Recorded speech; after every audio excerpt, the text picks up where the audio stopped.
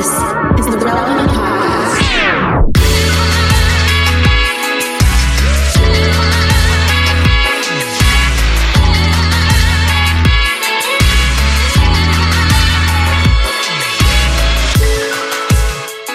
What is up, everybody? You are listening to the Relevant Podcast. It is episode 1019. I can't believe it. That's a lot of episodes. My name is Jesse Carey, and because you're hearing my voice and not Cameron Strang's voice, who typically hosts the show, he is in Israel this week.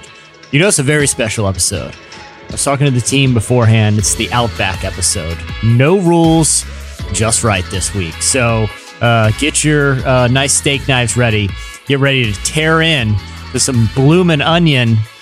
The show's already in the ditch.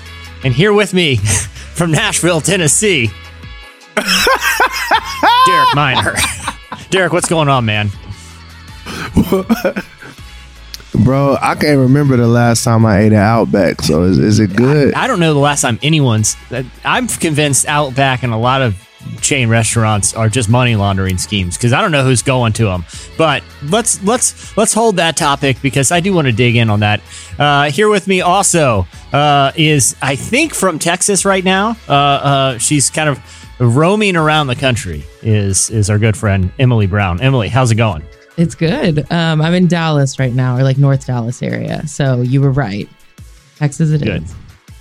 Well, hey, we got a really great show. In addition to a coming conversation about who actually eats at Outback Steakhouse anymore, we have, as always, Relevant Buzz, Editorial Question of the Week, and joining us today is our good friend, Deb Fileta, who's going to be talking about how to navigate holiday relationships. You know, this is a complicated time of year, and Deb is a great relationship expert and a good friend of the show. But before we get to the rest of the show, Derek, I do want to address something. What up? Your lack of enthusiasm for Outback Steakhouse. When do you think the last time you've been to an Outback is? I think for me it was 2008. 2008, over a decade? Yeah. It's been a minute, bro. Like I'm talking years. I don't know, but I'm talking years, dog. Do you have a chain restaurant take? Like, is it just Outback that you haven't been to? Because, well, listen, I don't have any negative experience. I feel like I can't even remember the last time I've been to Outback. I'm certain I have been, but I don't know where off the top of my head an Outback is. Like, I'm assuming there's, if I just drive around the strip malls.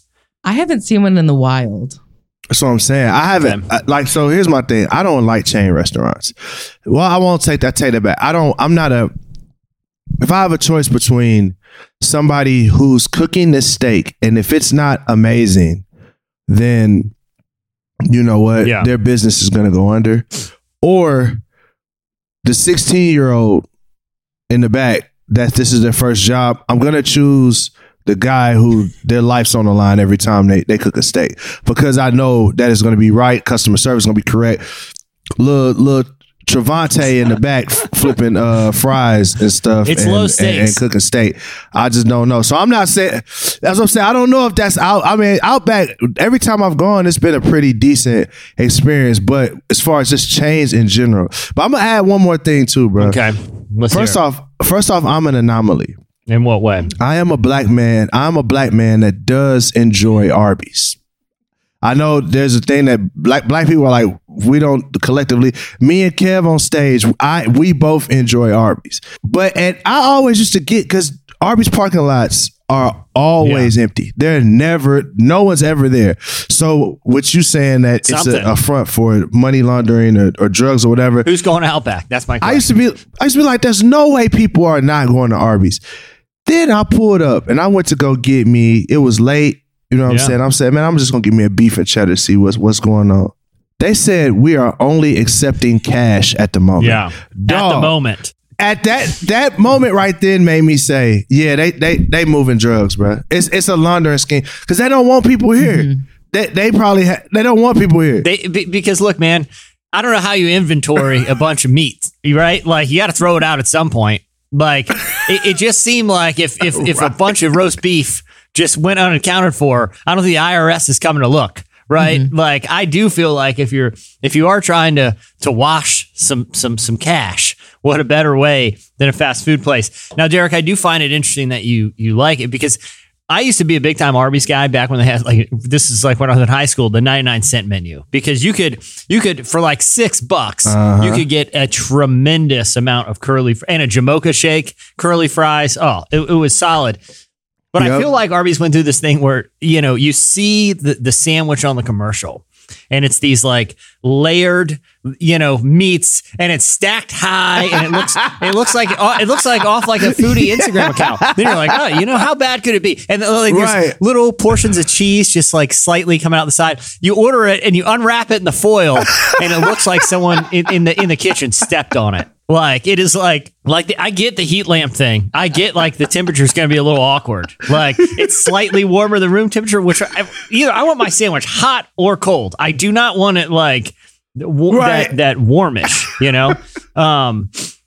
But the fact that it looks like someone like literally before they handed it to you, put it in their hands and just started clapping as hard as they could. And they're like, here's your sandwich. Is that your experience with Arby's? It's like a guilty pleasure. I'm not going to lie, because you're right. You open it up, especially if you get a beef and cheddar, and they have the French onion roll, but the onions are always like black. It looks like it fell on the floor. So it's like, you know what I'm saying? Like it fell on the floor. Somebody stepped on it. It smashed down. But you know what? It tastes good to me. Like it tastes good to me. Like I'm not going to lie. It looks like a sandwich you could get in the foil and put in your back pocket of your jeans and walk around with all day. And if you ate it later that night, after it's been in your back pocket, it would have the same warmth because it's about body temperature. They keep them under the heat lamp. Like it's about the temperature of the human body. Maybe that's good for digestion. It seems like it'd be good for digestion. That's a fact. I don't know, but I'm just pontificating here. But it seems like it's about the temperature you would keep the sandwich. And if you were walking around with that sandwich and maybe you sat down a couple times, oh shoot, I got my Arby's in my back pocket. Let me get this out. It's like sitting on a set of keys. It's basically the same as it coming out fresh from the kitchen. That's been my experience at Arby's. Emily, if you are in like any town USA, right? You don't know the good mom and pop trucks, the good mom and pop places around. You don't know like the local haunts. You don't know where all the cool food trucks are. You're going to a chain and it's lunchtime and you got a little coin. Let's say you're looking to spend about $25. Okay. Ooh. Because we're well established chili stands on this pod over the years. Like, are we? So I am. You got beef? You got beef with Chili's? You got beef with Chili's, but not Arby's? I don't necessarily got a beef with it. When y'all say stands or fans, I have a different I'm like, I mean, as Jesse was setting up that question, I was getting ready to say Chili's. Yeah, but we got to. So, I feel like this is just my take. There's tiers to the chains. For okay. Sure. The top, it's obvious. It's Chili's and it's Olive Garden. Okay. The bottom is the Bennigan's. The top. That's the tip. That's tippy the top. Tippy top. That's at the very top of the chain. Yeah. So Longhorn isn't Texas Roadhouse, Longhorn, Texas Roadhouse. Slight notch below. Just because I don't know if those are as big. Below? I do like Texas Roadhouse a lot. That cinnamon butter gets me every time. It's because if it's acceptable to throw peanut shells and garbage on the floor, sorry, you're going down a notch. All right. I'm not eating at a barn. Okay. This is a circus. Like it's like I'm eating at a circus tent. Okay. I don't want to have to like wear like not good shoes to go to pay to eat somewhere because people are just disposing of rib bones and. But Longhorn to me feels a little more elevated than Chili's, don't it? I don't think the food. I think you got limited options. Chili's is good because you do have like you can go there and literally everyone can find something. You got a lot. Yeah. This is true. Yeah, those little Southwest egg rolls are crazy. Yeah. I feel like those joints are fire. It's a variety. That's the thing. It's variety, but it's not. It's a fine line because then you got like the Cheesecake Factory. That's what I was gonna say. where they give you a telephone book. They basically give you a telephone book. Like here's the Cheesecake Factory might be at the top for me. Actually, I love a good. You said what? Maybe at the top. Cheesecake Factory. That might be at the top. Emily, I've never said that I had a good palate. There can't be a place that specializes in making Italian food, Asian food, Mexican food, and cheesecake and do it all well. They gonna drop the ball somewhere. There actually can be, and it's called the Cheesecake Factory. No. Hey, I know the secret of the Cheesecake Factory. Okay, why everything seemingly tastes good. A dude back in the day, I was actually living in Orlando. The dude who lived across the street from me in the apartment complex, we got to know each other. And he was a chef at the Cheesecake Factory. And he was like, hey, I'll come, me and my wife will come over. I'll make everybody dinner. I'm like, sweet, man, I'm going to get a Cheesecake Factory meal. So it's kind of peeping because, he was using my kitchen and making the dinner. He had like 5 sticks of butter that he brought over for these, it was more than 1 stick of butter per person. And everything in there, he was just loading up. But I was like, hey, man, that, I'm excited about this meal. It was some kind of pasta thing. I was like, that seems like a lot of butter. He goes, that is the secret to the Cheesecake Factory. It is, we start putting butter in, and once you think you've put too much butter, you add more butter. And that is basically the secret to Cheesecake Factory. So, And that's why it's at the top for me, because I love butter. I have no shame in saying that. So that's why it's got to be at the top for me. I think we have our editorial question of the week already queued up for us. We want to know this week, what is the best chain restaurant and why? And I want people to stake their claim and really make their case for it. But we'll get to that later in the show. We got a lot to get to, so I don't want to take up too much time talking about why Red Lobster is super overrated as well. You don't eat seafood in landlocked. It's a hard pass. Anyway, we'll get to that later on in the show. Next up, we have Relevant Buzz.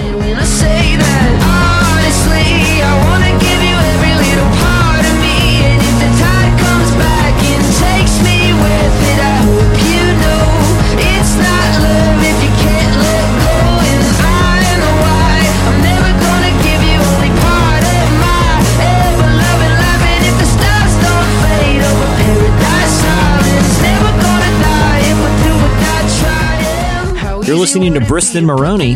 The song is Paradise. Season 4 of The Chosen is in theaters now, and the reviews that count are in. Amazing. Did not disappoint. Flurry of emotions. It was powerful, heartbreaking, uplifting. You have got to come and see it. It is a message for everybody. I highly recommend that you come out and see The Chosen Season 4. Episodes 1 through 3 of The Chosen Season 4 are in theaters till February 14th.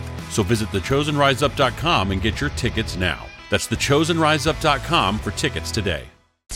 All right, it's time for Relevant Buzz. For a look at what's happening in news and pop culture and Emily's quest to get tickets to the Taylor Swift tour. Emily, what do you have for us this week on Relevant Buzz? I love that you know me so well because I absolutely am talking about Taylor Swift tickets this week. I figured. Taylor Swift fans, specifically me included, are ready to wage war against Ticketmaster because it has been a really tough week for the Swifties. Taylor's tour for next year, the tickets went on sale. There's a pre-sale on Tuesday, and then there was another one yesterday. And both times, the Ticketmaster website was just completely overloaded with millions of people. She's doing stadium tours, and she's doing, I think, 52 shows. So there's roughly 4 million tickets out there. Okay. So obviously 4 million people are trying to get tickets. It's going to cause a bit of an issue. But on Tuesday, the website was just so overloaded. People spent up to like 7-8 hours just waiting on an online queue trying to get tickets.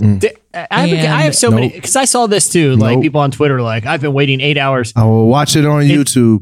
Maybe I'm just confused about how the internet works because, like, I can understand if you're waiting in a physical line. If you're waiting online, what exact was it? Just their server crash? Like, what was the problem? Like, why did they have to wait? I think part of it is a server crash, but you also do have to wait in a queue because you can't let everyone in. Otherwise, you can't, like, not everyone can buy the same spot, So you do sort of have to wait in line, but it was just, I think the server got so overwhelmed and they, like, Ticketmaster tried to issue an apology saying There was like an unprecedented number of people trying to get tickets. But the tricky part is they sent pre-sale codes to people. So they knew how many people. Yeah, I was going to say, of course, this isn't unprecedented. There's a precedent for this. It's every major concert tour. Like they know how many tickets are available. They know the demand. It's not like this caught them off guard, right? Yeah, exactly. And then the other tricky thing is Ticketmaster does this thing called dynamic pricing where the more demand there is for a ticket, the higher the price will be. So Taylor, when she announced this, said tickets for the tour would be anywhere between, I think it was $50 to $500, depending on your seat. And it actually ended up being closer to $80 to $800 for seats because there was such a high demand. So a lot of people, they wanted these tickets and they ended up spending a lot more than they anticipated. So then they're also frustrated because they've bought these tickets and now they don't actually know how to pay for them because they put it on their credit card because, not everyone's the most financially literate people. Again. Whoa.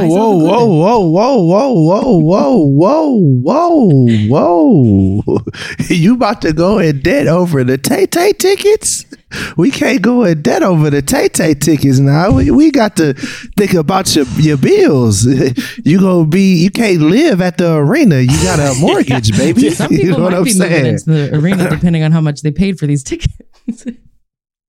No, I just saw, I don't know if it's a reseller, but some tickets on sale for $95,000. $95,000. I mean, $95,000. That's a Tesla Model Y, all decked out, performance edition. And that was something that was frustrating too. That's a lot. Some people. That's a mansion in Detroit. Absolutely. Yeah. People that had been able to get it, like scalpers that had gone in and gotten tickets, they were already reselling it for thousands of dollars for not even like the front row. You know what I mean? It's like you're not even in the pit section. So it was just honestly a whole mess. And a lot of people are really frustrated. Also, Taylor does have a lot of younger fans. So even the ones that did budget correctly, it was like they couldn't afford to go because they don't have hundreds of dollars to spend on these tickets. So it's just been really messy. But what's interesting is I believe is the Tennessee Attorney General has launched a formal investigation into Ticketmaster to see what went wrong and potentially just basically legally make them do better when it comes to future concerts. So, you believe that? And what law? I mean, I get it too. I guess the consumer protection stuff, but it's like, what law? I have the constitutional right to get tickets. to get the week after her album drops. I want to wait no longer than 2 hours to buy concert tickets for. I guess I want my congressman. It's part of me is like, hey, congressman, we got some other issues going on in the country right now. People who spend an extra $30 on Taylor Swift tickets. I don't know if that's what I want my tax dollars funding your efforts for. So they're just trying. So this congressperson is just trying to ascertain how they could beef up their, website. I don't get it. I guess basically it's kind of confusing. They're just launching an investigation to see if there was something Ticketmaster could have done better. And then if there is, again, I don't know what legal precedent they have to tell this company and what they could even do to make it, because it sounds like a lot of it was a server issue. So it's like, how do you just make someone's server be better? Emily, I hate to be the bearer of bad news, but they not finna do nothing. And I know that. Next Taylor Swift tour, I'm still gonna be spending 6.5 hours waiting for my tickets. I just want, exactly. I just want when you go to the polling place to vote, everyone should vote. Do your civic duty. And there's people that are like giving you little flyers and telling you just in case you didn't do your homework and I didn't really look at the school board stuff this year. I'll just take a flyer and see which one. I want the volunteers of that congressperson to be like the little check boxes, lower taxes, more better state transportation, cheaper Tay-Tay tickets, on the little election flyer. This is all the policies I care about. Yeah, these are the policies I really care about. All right, well, good luck to everyone out there trying to get your Taylor Swift tickets. Emily, what else you got for us? So Jeff Bezos, the co-founder of Amazon, announced earlier this week that he plans to donate most of his wealth to charity within his lifetime.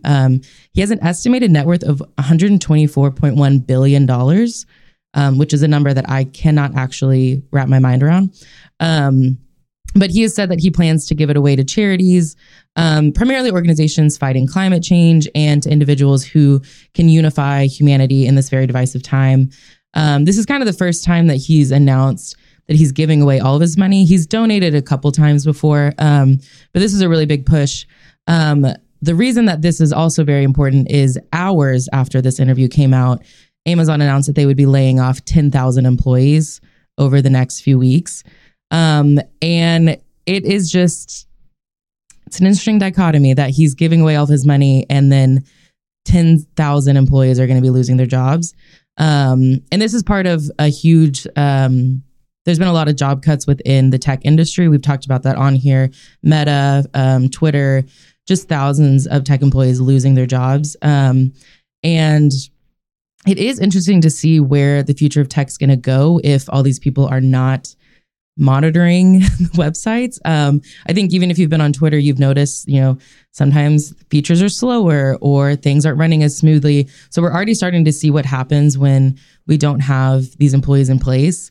And so with Amazon, which is a huge worldwide company, I have no idea what it's going to do. Maybe, they have tons of employees. Maybe it's not going to be a big issue, but I do think it is something to point out that, he's giving away his money while people are losing their jobs. I think what goes up must come down too. Like, I think what we're seeing, in my opinion, in tech, which is very unfortunate because it's real humans, but you're seeing a correction because during the pandemic, there was so much government money put into sustaining jobs and PPP loans and things like that people started actually expanding. Like these stocks, like Amazon stock, I watched it go through the roof. I watched Meta stock go through the roof, and they took that and started, rather than think like, oh, let's be conservative, this may not be forever. They started doing a lot of hiring. So now a lot of those people that they hired, they're cutting. And it's really, really sad because, I just saw a story that someone, I think it was either Meta or Amazon, but they had moved from India to Canada. Mm-hmm. And by the time they made it to Canada, they didn't have a job. Imagine that. Like, that's rough. You know what I'm saying? So we had some rough times. Yeah, especially publicly traded companies where, decisions are beholden to, people who own stock and want to see quick return. I mean, right. Yeah, to your point, Derek, when you go through periods of, not to do Planet Money here, but not to go all Kai Rizdal on us, but yeah, you can have currency inflation, or you can have like speculative inflation where, I speculate the value of this country, this company or, website or social media service is going to be worth much more than it actually is, or is worth much more than it can possibly generate in revenue. And I'll inflate the value of it, because I'm speculating.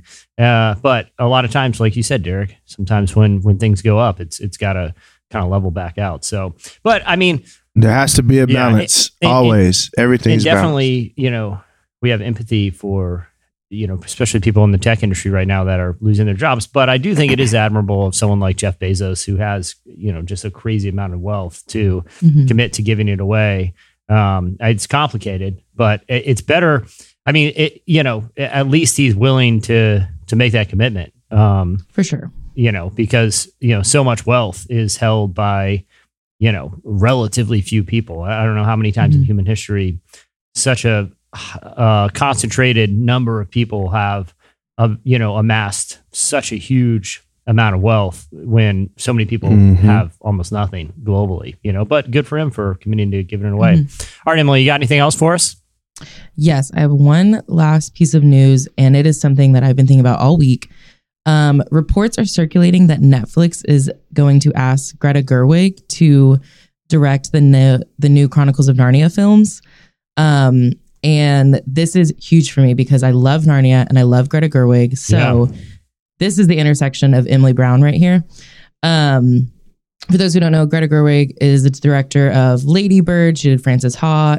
She also did Little Women, which is already a book adaptation, and she did it phenomenally. So I have very high hopes if she does go through with Chronicles of Narnia that she will do a good job. The one thing people are nervous about is that it is Netflix that is attached to it, and Netflix has a hit or miss record when it comes to adapting books. So, or just literally anything is hit or miss on Netflix. Like, true. My wife and I, except Floor's Lava. The Floor's Lava is fire, never missed. Pure fire. It's hit every time. Hey, and nailed it. Hit every time. Like some weird study with maps and like animal heads, and they got to crawl. Dude, I'm there for Floor's Lava. You know, it is a huge hit. I want to talk about Narnia real quick, but Derek, that got me thinking. Like, there, my kids love Floor's Lava. We watch it as a family. Even if I didn't have kids, I'd still watch it because who as a kid didn't play it? Yep. It makes me like, why aren't they just adapting more game? Like, why isn't there freaking Netflix hide and go seek? You know, like you. Oh my gosh, that would be crazy. Be so cool. Or like Twister, but like the dots are way further apart, so people are really stretching out. Like Team Twister. I'm just saying, Floor's Lava was such a hit because it took a simple idea and just made it look awesome on TV. If hide and go seek, who's not watching Netflix hide and go seek? Imagine hide and go seek, but over the span of a city. Yes. Someone has to hide in Chicago and you got to find them. And it's like there's different little clues you got to figure out. There's certain spots. Or there's teams. Now that would be legend. Yes, that would be legendary. That's called a manhunt, actually, though. So I don't know. Yes, it's hide and go seek in like an IKEA. Okay, but yes, you don't tell the IKEA that you're in there filming it. You hook up everybody with little GoPros. While IKEA's, look. Netflix. I'm all about. I'm a Greta Gerwig fan too, Emily. I'm pretty indifferent about Narnia, to be honest. But sir. All right, let's hear your Narnia takes. I'm here for them. Why don't I just no? I don't. You're the first person I've ever met that said they don't like Narnia. Do you want me to get into the reasons? No. I actually don't. No, actually, I don't. I really don't. I think. I personally, not a big fan. I said I don't. No, I'm playing with you, bro. I'm personally just not a big fan of like fantasy, like dragons and weird animals, and What's wrong with you and Cameron, man? One guy doesn't like superheroes. I like superheroes. The other guy don't like fantasies. Well, but you draw the line at dragons. Yeah, once dragons or half or like manimals, as I call them, like a goat with a man head or a man Fawns, with goat feet, centaurs. Yeah. Once fawns and centaurs or dragons enter the equation, I'm out. Like I am. Sounds like a party to me. See, it just sounds. Oh gosh, they're gonna talk, and they talk with like a weird, like kind of Britishy accent. You're like, what is happening here? What is this? All right, Emily. But I do like Greta. I do like Greta Gerwig. I like Floor's Lava, which is on Netflix. Hold on, one more question before we go on. Why in the fantasy world is there always that fake British accent? That's what I'm saying. Like, why is that the epitome of like fantasy? Like, I need to have fantasy as somebody from Memphis. That's what I'm saying. Tennessee. I want to hear a southern fantasy. You know? Hey man, I'm finna shoot this arrow at you, man. What up, bruh? Wow, like we need one of them. There was a study. I read the story one time about why, because there's a lot of Disney villains. They all tend to have these like British accents. Like when you're like Lion King, right? Like Mufasa doesn't have an accent, but then Scar does. And it was something about like, I think the animators just said like they wanted to somehow like just distinguish that there was like something like that these people were clearly evil, so they made their voice sound different. So sorry to all the British people for all the Americans thinking that you're just the epitome of evil, but I don't know. It is interesting. I think we're still holding a little grudge from the American Revolution. We'll never let it go. Like low key. Yeah. We never let it go. I will say this too. It doesn't matter what like someone with a thick British accent is saying. I'm always like, well, I probably should hear them out. They sound pretty credible. Like You know what I mean? Like it could be one of those weird history shows, or like it could be about like anything from like World War II to aliens or whatever. And they're like cutting to different people and different experts, and or it could be one of those weird Netflix food documentaries that's like where it's like a corn cob that looks like a grenade, and it's like everything you eat, fed up or whatever. Right? You're like, what is this about? What's going on here? And then, as soon as they start throwing stats at you, and they throw one expert comes on. Well, sir, you know that the carbon makeup of the corn kernel is, and as soon as the British expert comes on, you're like, this is serious. And we got to throw out all I got to listen to this guy. Yeah, I got to listen to this guy. Can't even be in the house. Throw it out the window. I'm fed up. I'm fed up. Throw it out. It's probably too late. I set the whole cupboard on fire. Probably too late. I'm probably already dead. Okay. According to this documentary, I'm lucky to be alive. All the corn I ate. You know? But as soon as that one British, but it's and they always have like some sort of like patchy facial hair and like a tweed, or elbow patches on a jacket. You're like, he looks a little disheveled, but he seems to be pretty knowledgeable about this corn issue that everyone's talking about, Cornspiracy. Oh, what's this guy? So he's talking about a cornspiracy. So anyway, sorry for the diversion, Emily. What are your thoughts about having Greta Gerwig adapt the C.S. Lewis? I was going to say masterpiece, but I actually think they're kind of just okay. Oh, that was maybe the most hurtful thing you could have ever said to me.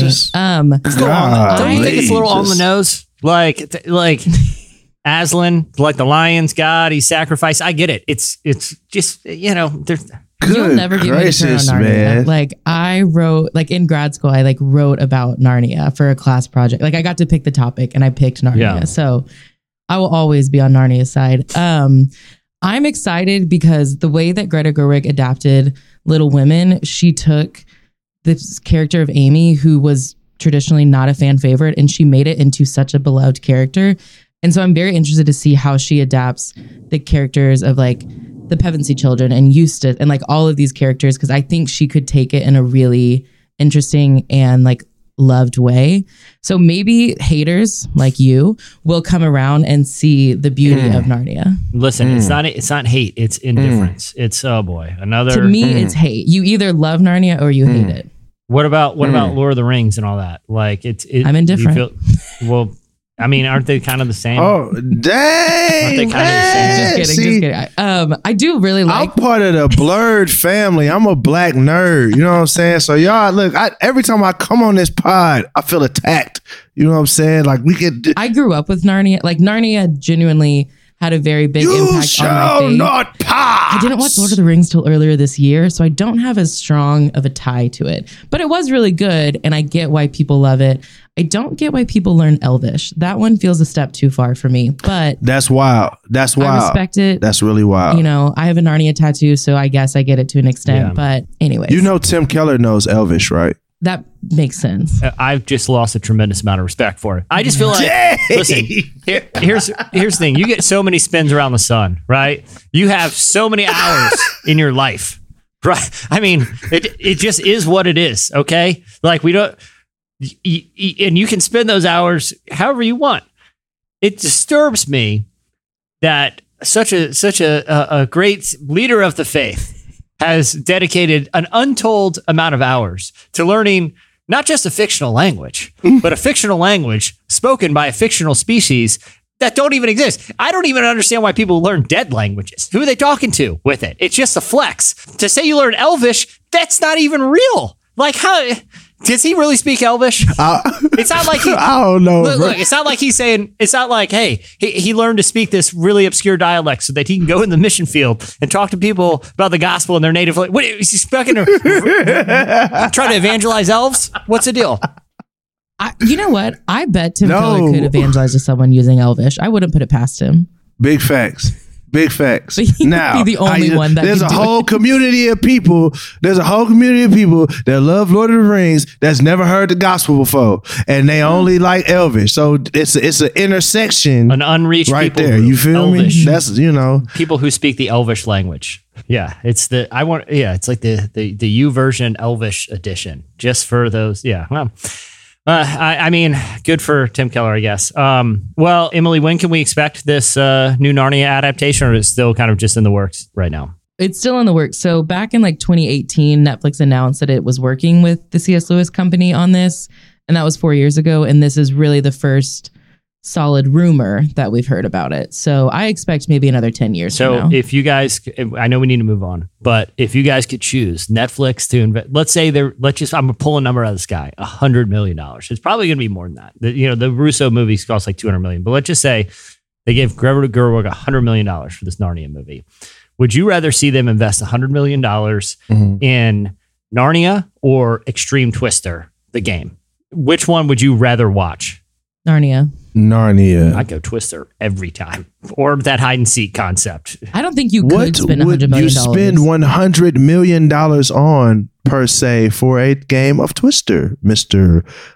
Jesse Carey? You've seen what they did with Floor is Lava. Like, I mean, they have these awesome sets. Floor is Lava cost $100,000. And they are making money hand over that. Floor is Lava is $100,000 and imagine. Matter of fact, it's a what do they call that game? We do it in space. We do Extreme Twister in space. We do. I mean, I'm on board. Floor is Lava is an Orange Theory gym that they film in at the end of the night. They flood it with that weird. They flood it at the end of the night. My daughter, she's about to turn 7. Happy birthday, Haley! She's turning 7 on the day after we record this. But she's terrified of Floor is Lava because they always show the people sink in the lava and like the hand, like in T2, like fall below the waves, and then and you never see them again.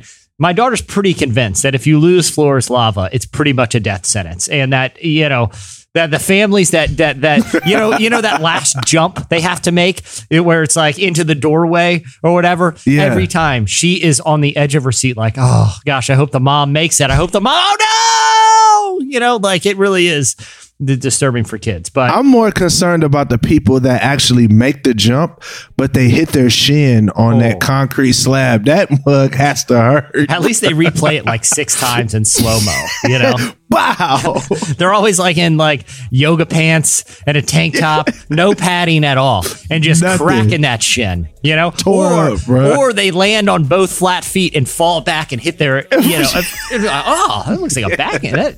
This is for real, man. This is high stakes. Haley might be on to something, man. I know, it's a dangerous game. But anyway, all right, well, we'll be on the lookout. Emily, thank you for those updates. Hey, next up, our friend Deb Fileta joins us. When it's dark, you know how to turn the lights on. Never far, you know I'll be on the flight coming home. I wrote this to let you know. Don't be scared, cause there's no more love roller coasters you can ride on. I'm sticking with you all the way until the time's gone. Whoa, sending kisses through the time zone. Out the mountain just so we can feel. You're listening to Curtis Hoppy. The song is Vegan Burgers. Well, Relevant has a lot happening this year, and we don't want you to miss a thing. Make sure to sign up for our newsletter right there on the front page at relevantmagazine.com, and we'll send you our top 5 trending stories sent to your inbox every weekday. We'll also send you a weekly podcast newsletter with the latest episodes, some fan extras, and first peeks at the new shows that we're going to be rolling out throughout this year.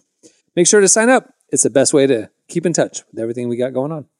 All right, our guest today is Deb Fileta. She's a licensed counselor and a trusted friend of the show. Deb goes way back with the podcast, the magazine, and relevantmagazine.com. She recently sat down with our own Emily Brown to talk about navigating relationships with family and loved ones during the holiday season and how to deal with the loneliness of the holidays, too. Here is our conversation with Deb Fileta.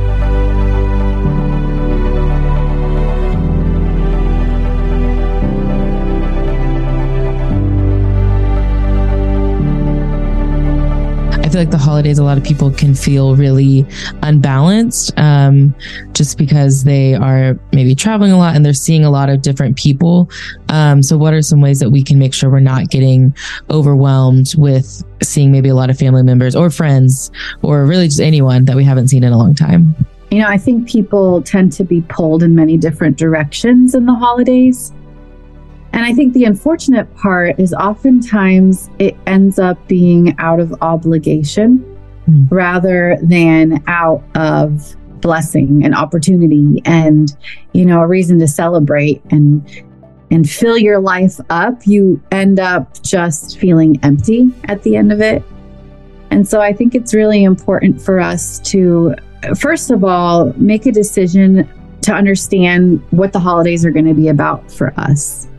What are the holidays actually about? Is it about burnout and just pouring out until I don't have anything left to give, and obligations and a packed schedule and having to make every event and get to every party?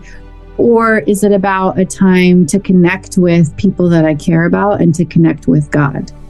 And so I think when we have our expectations right about what the holidays really mean, then it's easier for our behaviors to overflow out of that. And if it's really about connecting with people that I love and care about and making time to connect with God, that means there's going to be things that I say no to. There's going to be parties, activities, events, obligations that might not meet that criteria. And so when I have a healthy understanding of what the holidays mean for me and what I want them to be about, it's easier to prioritize, to set boundaries, and actually make the holidays about a time of connecting with the people that you love and connecting with God.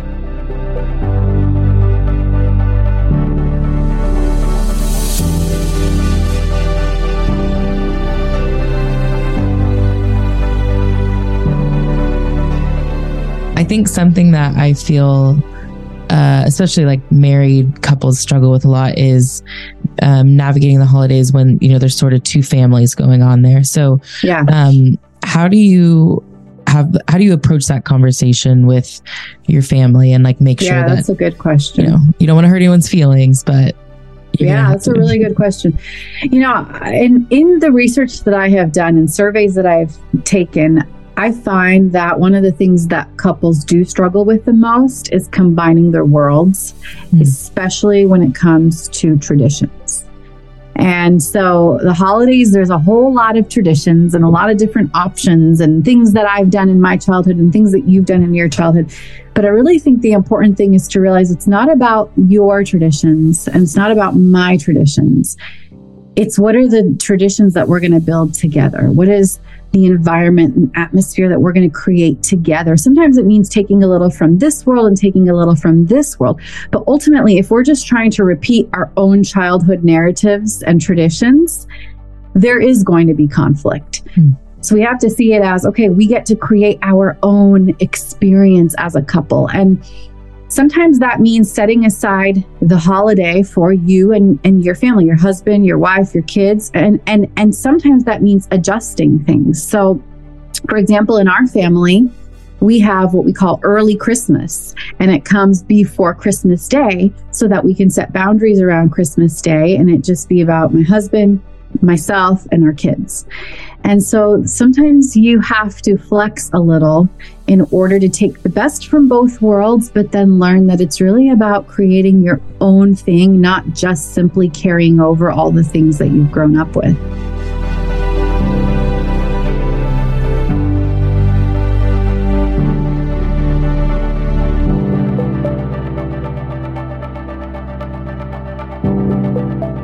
For a lot of people, this can be a bit of like an isolating and lonely time. So what would you say to someone who feels that way and it's kind of feeling anxious about the holiday season? Yeah. I think the holidays can be tricky, especially because they do bring out loneliness in a lot of people. You realize when you're looking around and everybody seems to have somebody and everyone seems connected, it can especially make your loneliness stand out more than usual. But I think we've got to take that feeling of loneliness and see it as a symptom rather than a curse. Loneliness is a symptom and a sign that you were made to connect. And that's all it is. So if we're listening to that signal in our body, I'm made to connect, and that's why I'm feeling lonely, I think it's important then to respond to that signal by being proactive. You know, a lot of times what we do is we feel that, we get depressed, and then we isolate even more. But the best response is to see it as a signal and then do the next thing, which is, okay, how can I be proactive about connecting with people? Maybe I'll invite some friends over for a holiday movie marathon. Maybe me and a friend will go out to coffee or dinner. Maybe I'll call my grandma and have some FaceTime opportunity, you know, talk to her, learn from her childhood. Maybe I'll spend some time with my parents, which I don't often get to see, or my siblings. Like, what can you do to be proactive, to see loneliness as a signal to connect, and then do something healthy about it?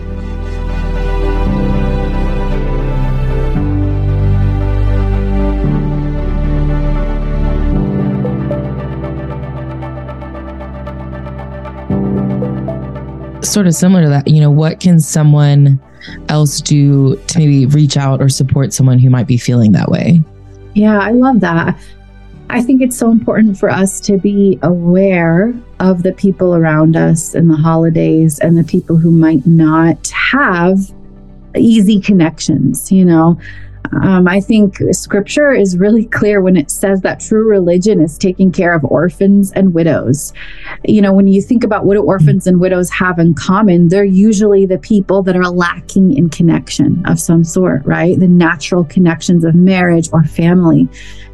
And so I think it's important for us to look around, whether it's somebody who's a literal orphan or widow, or whether it's somebody who's sick and struggling, somebody who's depressed, somebody who's lonely, and to see what does it look like to help fill that need for connection? What does it look like for us to step out of our comfort and our celebration and help other people, connect with other people, make them feel special during the holidays? I mean, ultimately, when we think about Thanksgiving and Christmas, it's really all about gratitude and giving. I mean, it's like the ultimate example of Jesus giving all that he had for us. And I think sometimes we make the holidays about us more than we do make it about other people. So it's a great perspective to go into the holidays looking at what we have to offer rather than what we want to receive.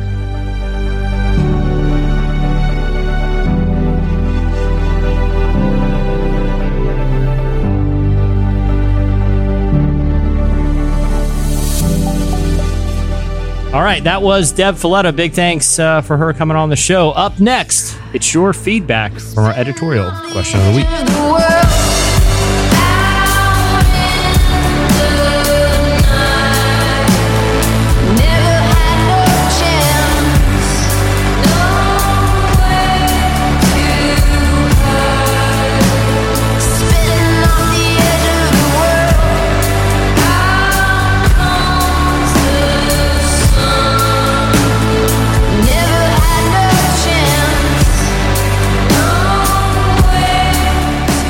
You're listening to Yeah Yeah Yeahs and Perfume Genius.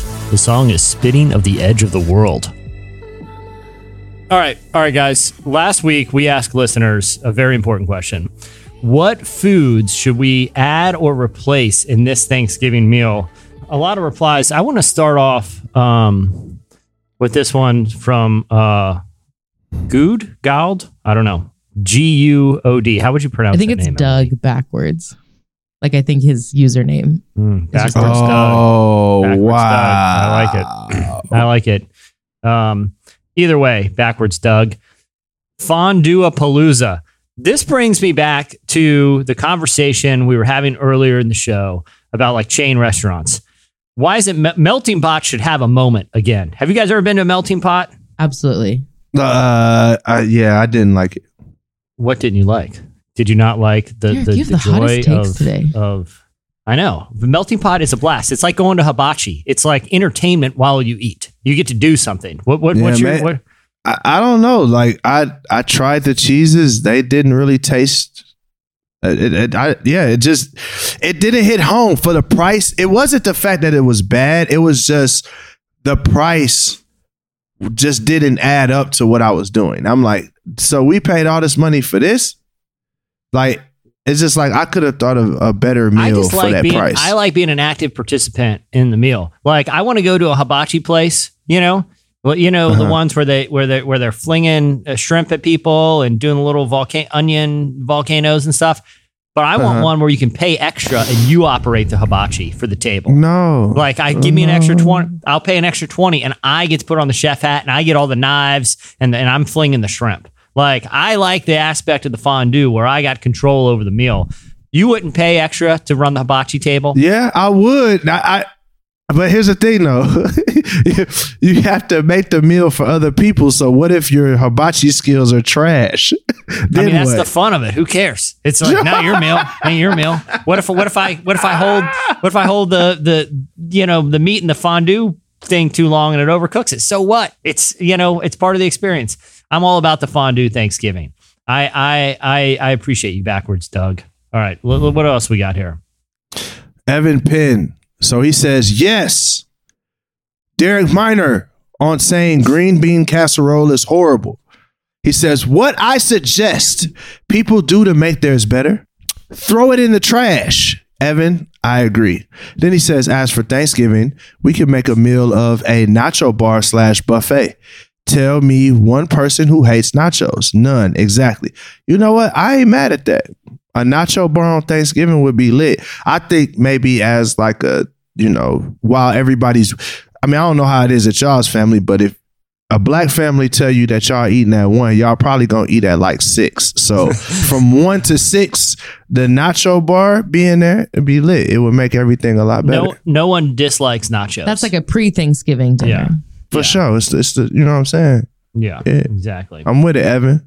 Respect. Aaron pointed out that traditional Thanksgiving food is the only true American food in his mind, quote unquote.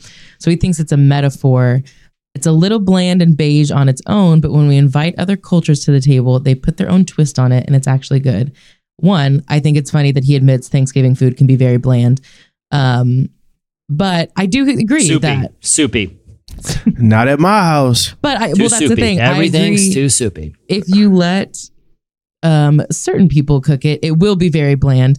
But when you bring a little spice to it, who the certain people, Emily? Who the certain people, Emily? You know it's the white people. You know it is.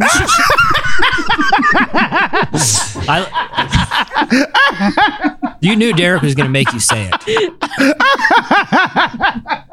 Speak your truth. Speak your truth, Emily. Hey, the truth shall set you free. If you was in Nashville right now, Emily, you could come to my crib. You know what I'm saying? Thanksgiving, you welcome to come to my crib, Emily. We gonna save you.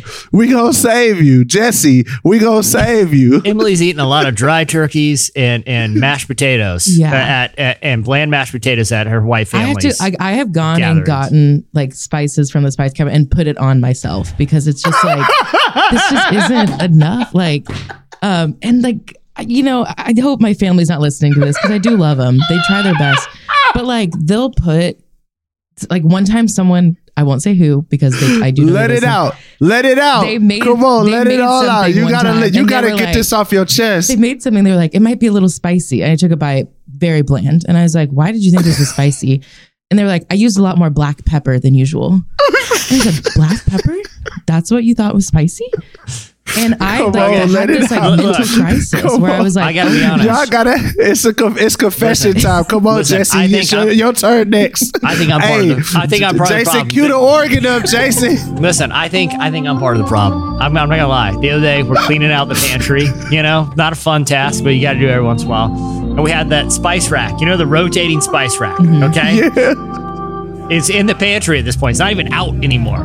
We got that. I've been married for like 16, 17 years. We got that spice rack, that rotating spice rack for like a wedding gift. You guys know the ones I'm talking about, right? A little cylinder. Mm-hmm. There was only one spice that was empty. And it was the crushed red peppers for pizza. Every other spice, most of them had never even been opened. Most of them, the lid hadn't even been cracked. They'd been sitting. I have a plethora of spices, and the only one that was halfway used for 15 years or 17 years of marriage was crushed red peppers for the pizza. He getting free. Hallelujah. He getting free. That's what I'm doing. Should have bought a Honda. Come on. He getting free. That's what I'm doing right now. Feels good. It feels good. Don't it feel what the Bible say? Confession is good for your soul. That's what it say. Come on. I mean, there's all kinds of cool spices in there. I don't even know what they are. Yeah, I don't even know what they are. It's a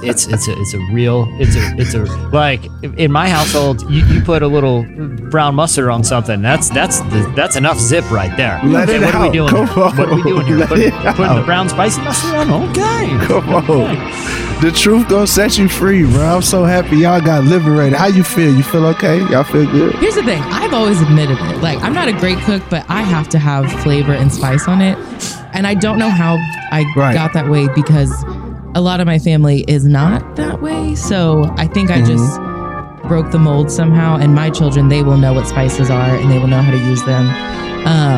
Come on. But come on. Thanksgiving. That's called breaking generational curses. That's what God is doing right now. He breaking generational curses. It's on you. It's on you right now. The Spirit is on you. Come on. Feel it. The sins of the father will not be passed to this. Come on. We breaking generational curses on the Relevant Podcast today. Everybody at home, I just want you to look to your neighbor and say, we will put spice on our Thanksgiving food. Come on. Turn, look to your neighbor. Don't put smack them high five. Right. You got to be intentional about it. Exactly. Turn to your neighbor and say, we will not put raisins on any savory dish. Turn to your neighbor and say that. Raisins Come on. will not enter my household. On now. Come on, set yourself free. Set yourself free. We're about to get real, people. I need every head out, every head bowed, every eyes closed. We're gonna be passing around some foods, and I need you to eat them right now. I need you to taste and see that the Lord is good. Taste and see that the Lord is good. Taste and see. Come on. Come on now. There ain't no black pepper in the house today, okay? Ladies and gentlemen, there ain't no black pepper. Let's get it. All right. Well, hey, that'll do it for your feedback. There's a lot more where that came from. Follow us at Relevant Podcast, and you can see the rest or contribute answers. Now it is time for this week's editorial question of the week. Hey. I was thinking the food chain thing, but that's 2 food in a row. How about we do this, guys? How about we say Netflix will greenlight $100 million for any project. It could be a game show. It could be a reality series. It could be a book adaptation. If you could see Netflix give $100 million to any project, it could be, like I said, a show. It could be a reality competition. It could be a book adaptation. It could be a comic book thing. $100 million for something to get made on Netflix. What would it be? You can send your feedback to us on Twitter at Relevant Podcast if Elon Musk hasn't accidentally broken it by then. So follow us at Relevant Podcast to send your feedback. All right, Derek, Emily, I think we did it. I think we did this episode. Wow. Somehow, some way. All right, a big thanks to Deb Fileta. Also, hey, make sure that you head over to our website every day. Check out all the new content. You can see the new fall magazine. It has conversations with Dayglow, Regina Hall, NT Wright, and a ton of others. Also, follow us on Instagram, Twitter, Facebook. You know where to find us. And hey, listen, if you haven't checked out the store in a while, you want to head over and see all the new merch that we've got. And if you like the show, you know how this works. Leave us a rating and a nice review. Just say something nice. Hey, maybe we'll actually read some of those reviews on the show sometime. So make them funny. All right, that'll do it for this time. I'm Jesse Carey. I'm Emily Brown. And I'm Derek Minor, who just dropped a single with Aaron Cole and Thizzle called Pressure. I need you to go on Spotify and stream it so that we can pay for this elaborate Thanksgiving dinner that we about to do. Go right now. Press pause on this and go hit the new Derek Minor single. All right, guys. We'll see you next week.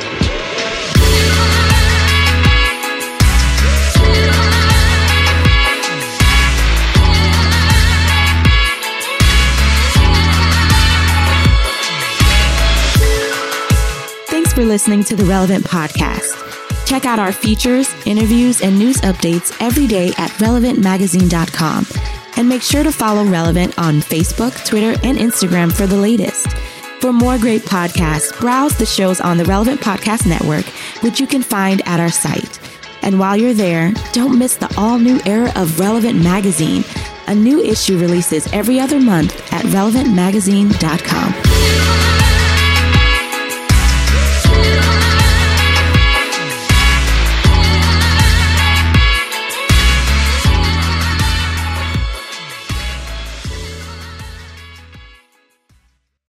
and it looks like someone in the kitchen stepped on it. Relevant Podcast Network.